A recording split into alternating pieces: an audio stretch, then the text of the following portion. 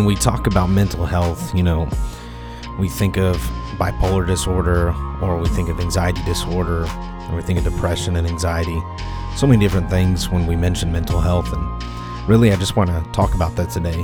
Mental health, and although I'm no licensed counselor or therapist, it's something that I've gone through, and I want to share my personal testimony on this episode with mental health and depression, anxiety, and all the different things that I've gone through with that, so that in hopes it'll help you and hit on this also psychological warfare side of things, because the enemy, that's kind of like his playground. He loves to just kind of mess with people's minds in that way. So let's talk about it.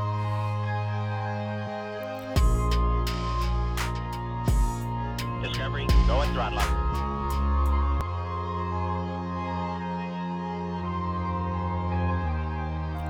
What's going on, guys? Welcome to episode 4 of Nick Unplugged, where we're going to talk about mental health, mental disorders, and psychological warfare today. So if you haven't already, go over to my Instagram page at unplugged.nick, where you will see exclusive content on my podcast. And also, there's going to be a special guest coming in just a few weeks. Not sure the exact date just yet, but you can look out for that reveal on my personal page at Nick Egler, or on the Instagram page at unplugged.nick. So guys, getting right into the topic today, we can see in the Bible where it talks about the mind in Corinthians. Paul says, in mentioning spiritual warfare in chapter 10 of 2 Corinthians, he's talking about high things and everything that tries to exalt itself against the knowledge of God, and then casting down imaginations, bringing into captivity every thought to the obedience of Christ. And then we see in the armor of God, we see the helmet of salvation, and this idea and this imagery of girding your loins about with truth, and really girding your mind up. And so, first and foremost, the way to combat a lot of the tactics of hell is just to get the word of God in your heart, but to read it and to listen to it out loud. And that helmet of salvation, it's warding against the ordinances written against you from hell, the accusations that are coming against you. The Bible says that the devil is the accuser of the brethren, and so you've got to put on the armor every single day, the helmet of salvation, the breastplate of righteousness, the sword of the Spirit, which is the word of God, to cut away at every single thing that the enemy's trying to throw at you. Something that my pastor tells me is that you got to bind it up and boot it out. And so sometimes it just takes some deep breaths, calm down, process the moment, and move forward. And so we see in Daniel, actually, where it's talking about the Antichrist, and it mentions that the Antichrist has come to wear out the saints of the Most High.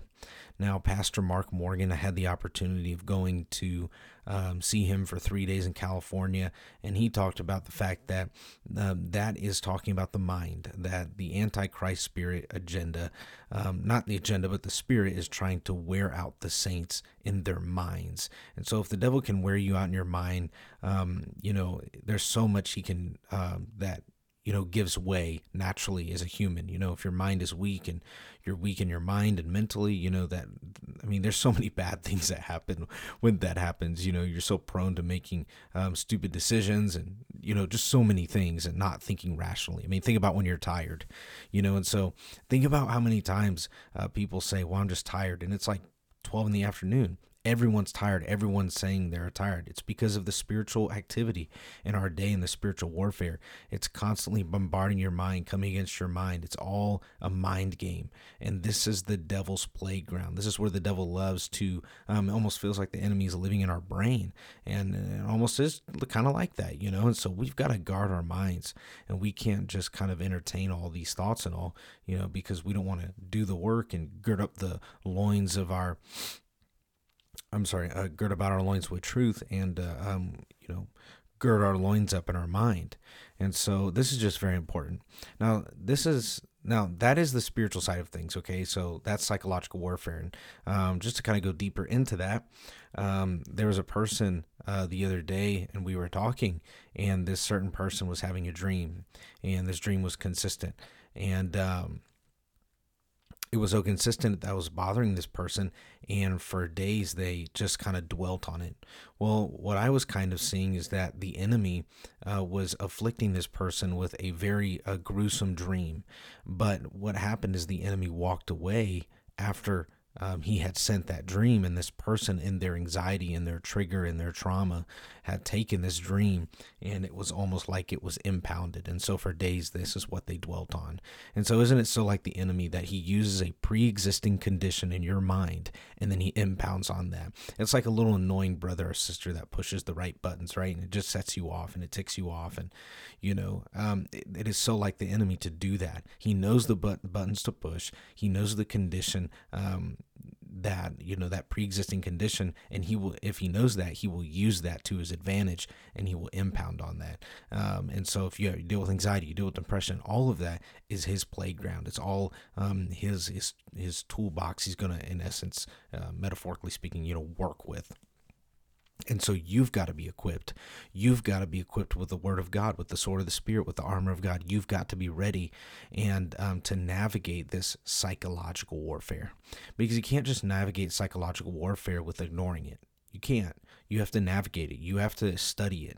You have to be a student of your mind. You have to be a student of your body. You have to figure out how you work.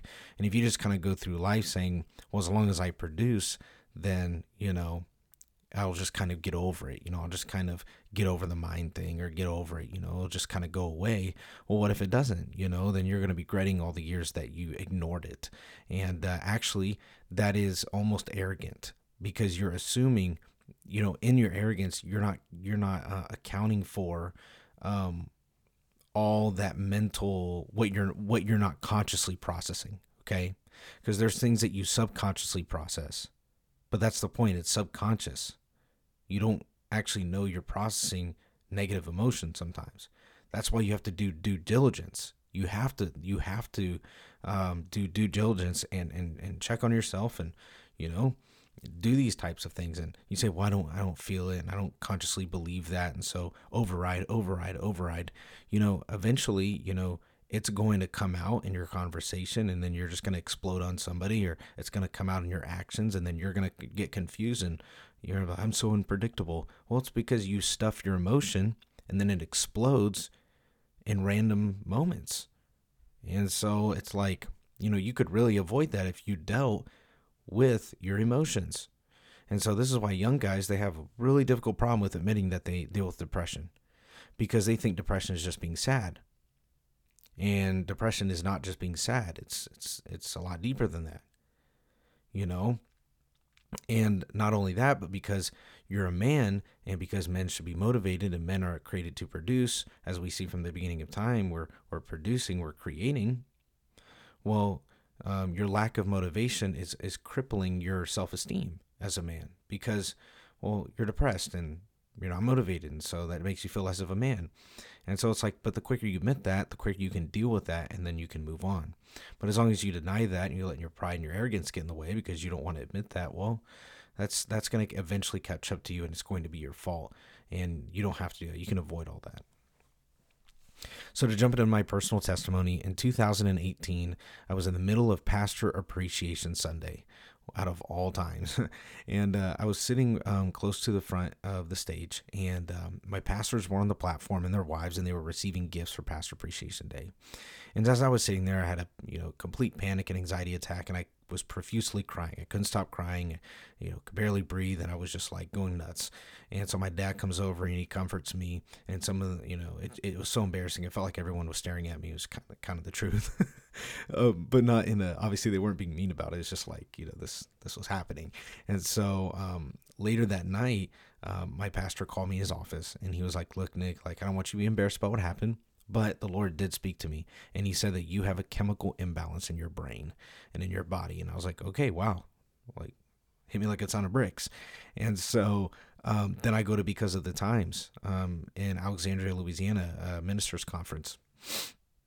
And I asked Pastor Robert Tisdale, I was like, man, when you were preaching about the spirit of Satan, man, it was just like I really resonated with that. And he was like, well, I don't think it was the spirit of Satan that you're fighting. I think it's your mind that you're fighting.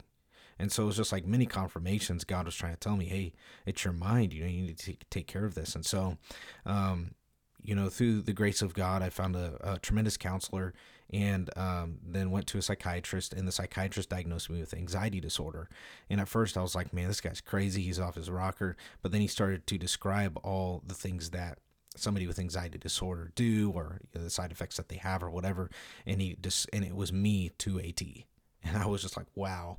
And so I got prescribed on anxiety medicine, and then later got diagnosed with attention deficit hyperactive disorder and ADHD. And so then I was on ADHD medicine for a while. And so I'm not on those medicines anymore. I'm discharged from counseling. God has healed me completely, and I thank God for that. Praise God. What a powerful testimony. But that's exactly why I'm doing this episode. It's because I've been through the thicket. That wasn't just like 3 months. That was almost 3 years. And so there were so many things that, man, just psychologically, it didn't even start there.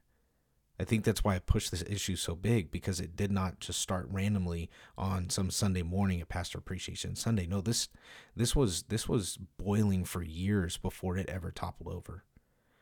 And so I can't really say that's anybody's fault, but we've got to take care, and I'm no parent, but we've got to take care of our kids. We've got to look after these signs. We got to take care of our friends, and when we see that they're sad, we need to be, not nosy, but, caring enough to ask them, and not just be like, well, they need to get over it and they need to toughen up.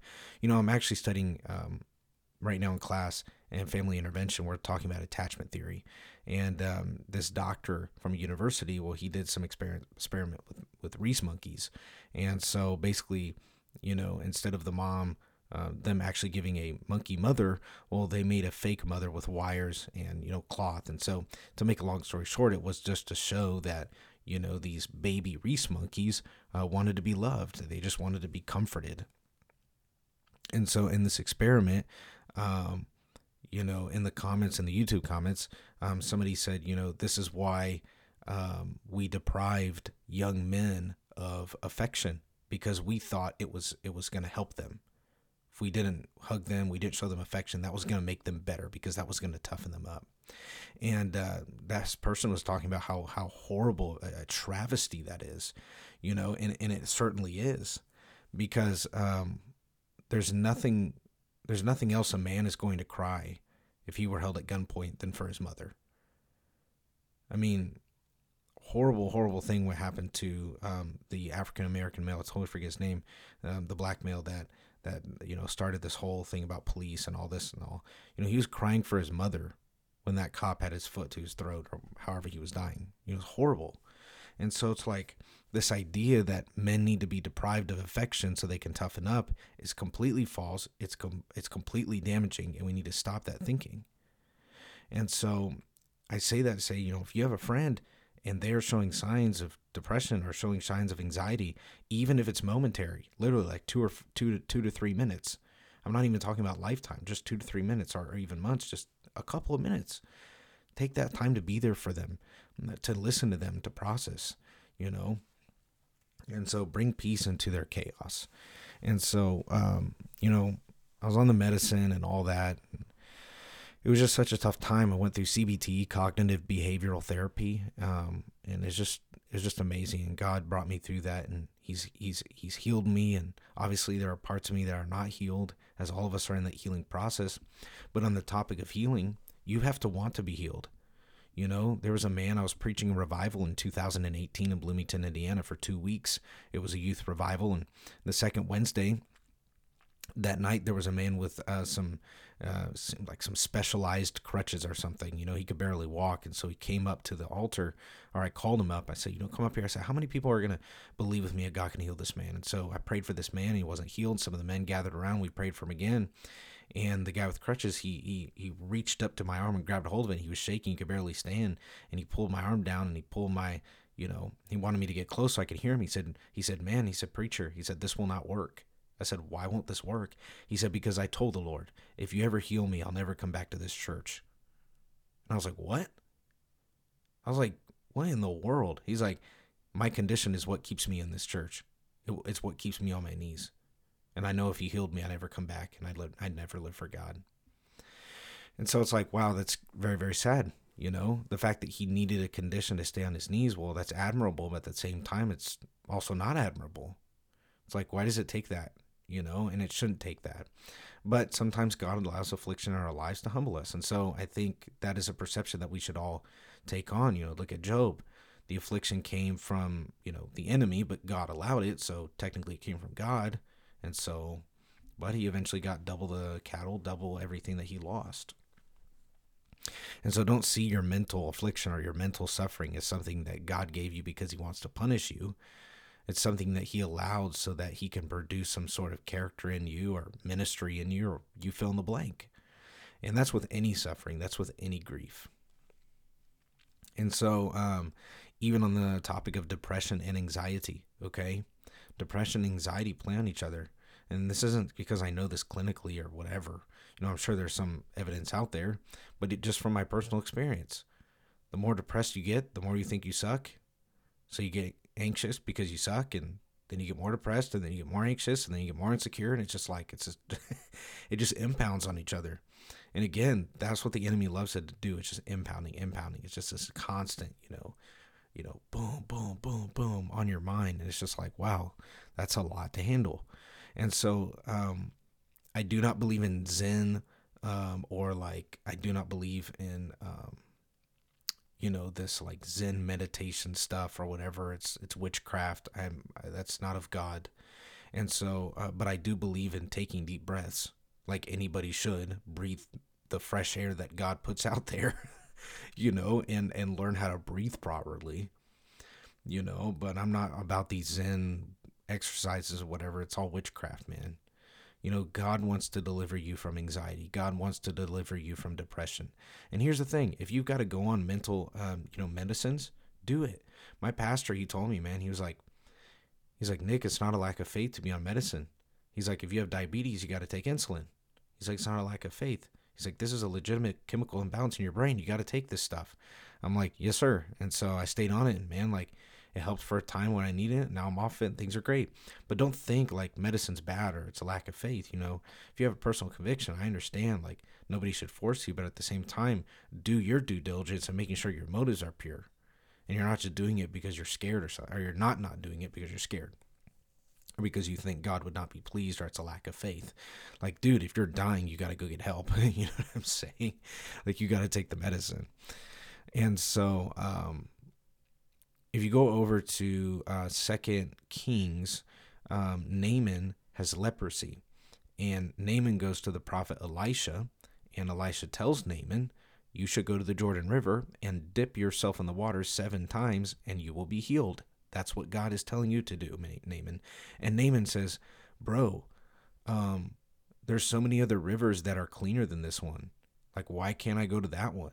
And also, what the heck? I thought you were going to wave your hand in front of my face or something. And he was angry. And so it's so funny how we want, God to heal us, but then we demand how he heals us. It's well, if you're looking for optimal conditions, maybe you should just trust that God is conditioning your world in this moment, and you should just trust the process, if that makes any sense. We demand how God should heal us. Oh man, that would be so much better. That'd be such a better way. It's no, stay obedient. Stay obedient to the process and to this healing process, and God will heal you. Stop thinking stop telling the prophet, what is better to do. Come on, man. If it's from God, you've got no better idea.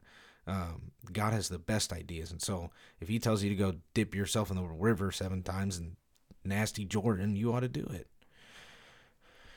So, man, oh man, psychological warfare, man, it's a huge thing. And it's so sad. It's so sad to me to see that a lot of people in our church services can't even process what the pastor or evangelist are preaching on a Sunday morning because they got so much in their brain. It's you leave and it's what did he preach about? Well, I don't know. It's that's a travesty. It's horrible, man.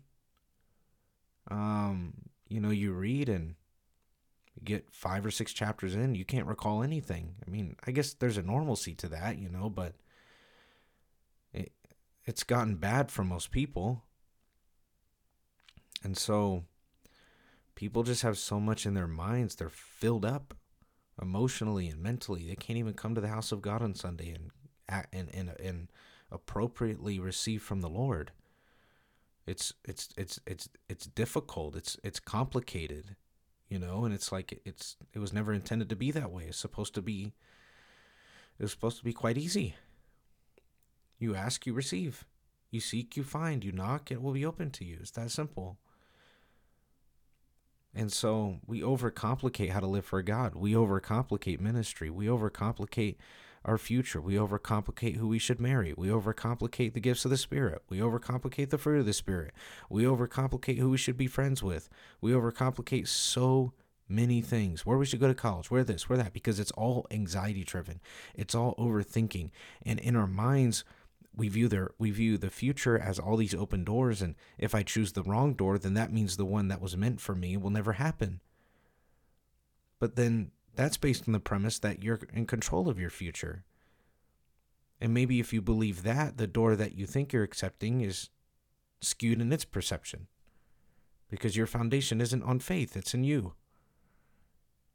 And so life isn't all of these doors, and it's a guessing game, and if you get it wrong, you get it wrong. That you will only be in a place of anxiety when your trust is not in God. And I'm not talking about this momentary feeling of stability. That's not what defines trust. That may come with as a byproduct of trusting the Lord. You feel more stable. But that in itself is not trust. It's literally a priority change. It's a value change. It's a moral change in your heart. You're saying, I am not placing my heart or my space, my emotional space into this thing, but I'm going to give myself to this thing, and that's God. And because of that, the byproduct of my mental state and the byproduct of my emotions is stability, because my trust is in the Lord and He's a constant. So there's so many different things we could talk about: mental health and psychological warfare and so many different things. But everybody's mind is unique. Everybody's spirit is unique within itself, and so to say that there's one thing that the enemy uses to get to everybody, it's kind of hard.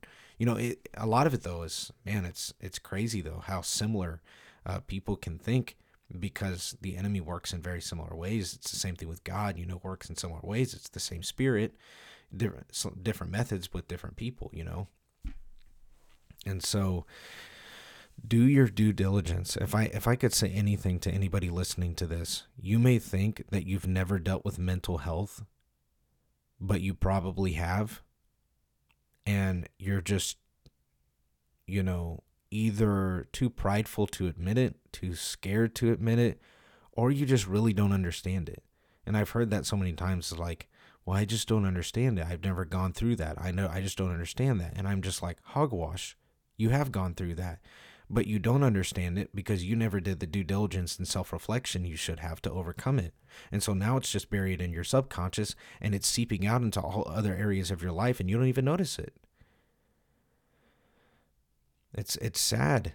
And people are like, well, no, it's not affecting me. Right, it's not touching your conscience, but it's in your subconscious. That's the whole point. You're not aware. Of course you wouldn't think so. That's why we need to be held accountable emotionally and mentally. When somebody's telling you that you're depressed and you've stayed in your room for days and you need to get out, you ought to listen to them. Swallow your pride.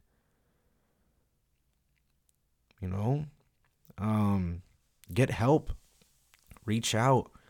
I recommend the Apostolic Center of Counseling out of Texas through the United Pentecostal Church International. Amazing. Use it. Call them. Set up a meeting. Do what you've got to do. But don't die alone, internally. Don't do that. So I hope this episode helped you guys and was enriching, was empowering, made you feel less crazy or lonely. We all go through this. And again, everyone has dealt with mental health to an extent. and you're just saying, well, I don't understand it. Well, again, how can one be intentional if he is not self-aware? You have to be self-aware in order to be intentional. And so if you're going to be intentional, man, you got to be self-aware. You've got to do the due diligence to reflect internally. And if you think internal reflection is of no value, well, no wonder you don't understand mental health. No wonder you don't even understand yourself. People like that end up thinking to themselves, well, I'm just an unpredictable creature, and that pleases God because he didn't make me to be controlled. It's like, no, that's just kind of stupid. Actually, we should be striving for some sort of consistency emotionally. And in fact, for men, you should strive for that because women want stability.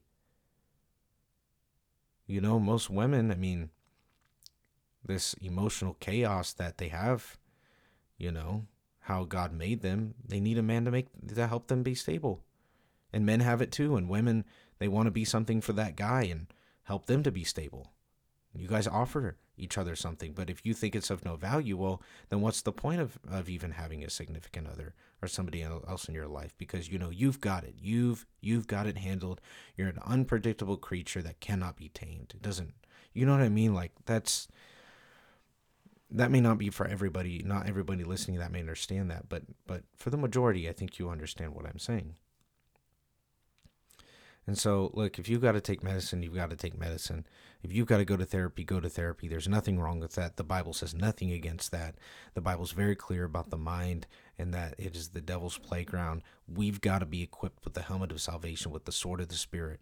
And not only that, but going to therapy will equip you with tremendous coping skills, tremendous ways to get you to a place where you can, better navigate through anxiety, depression. And I know some people, because I'm on both sides of the coin, okay? Some people are saying you don't need a therapist or a counselor because he's the great counselor. And guess what? I agree with that. You don't need one, but, sometimes it is nice to have one, okay? And that's what I'm saying. There's nothing wrong with having a therapist or a counselor.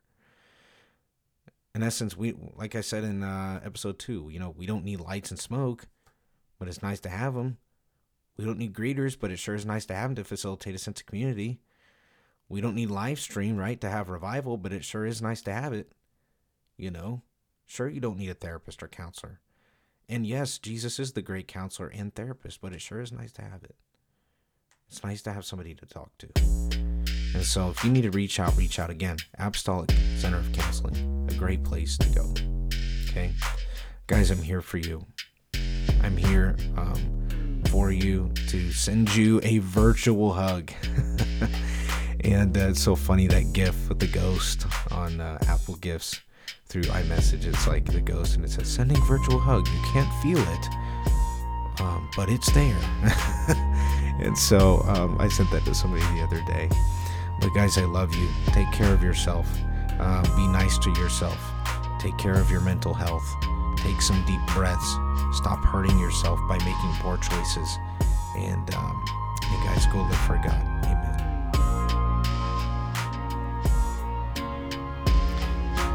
Hey, if you enjoyed this episode, please leave a review on Apple Podcast or answer my questionnaire on Spotify. You can also listen to me on Anchor. There is a special guest coming up in a few weeks. I will be revealing that via my Instagram page at unplugged.nick. So if you haven't followed that, please go follow at unplugged.nick, where you can view exclusive content about this podcast. Be blessed. Welcome home, Columbia. Beautiful, beautiful.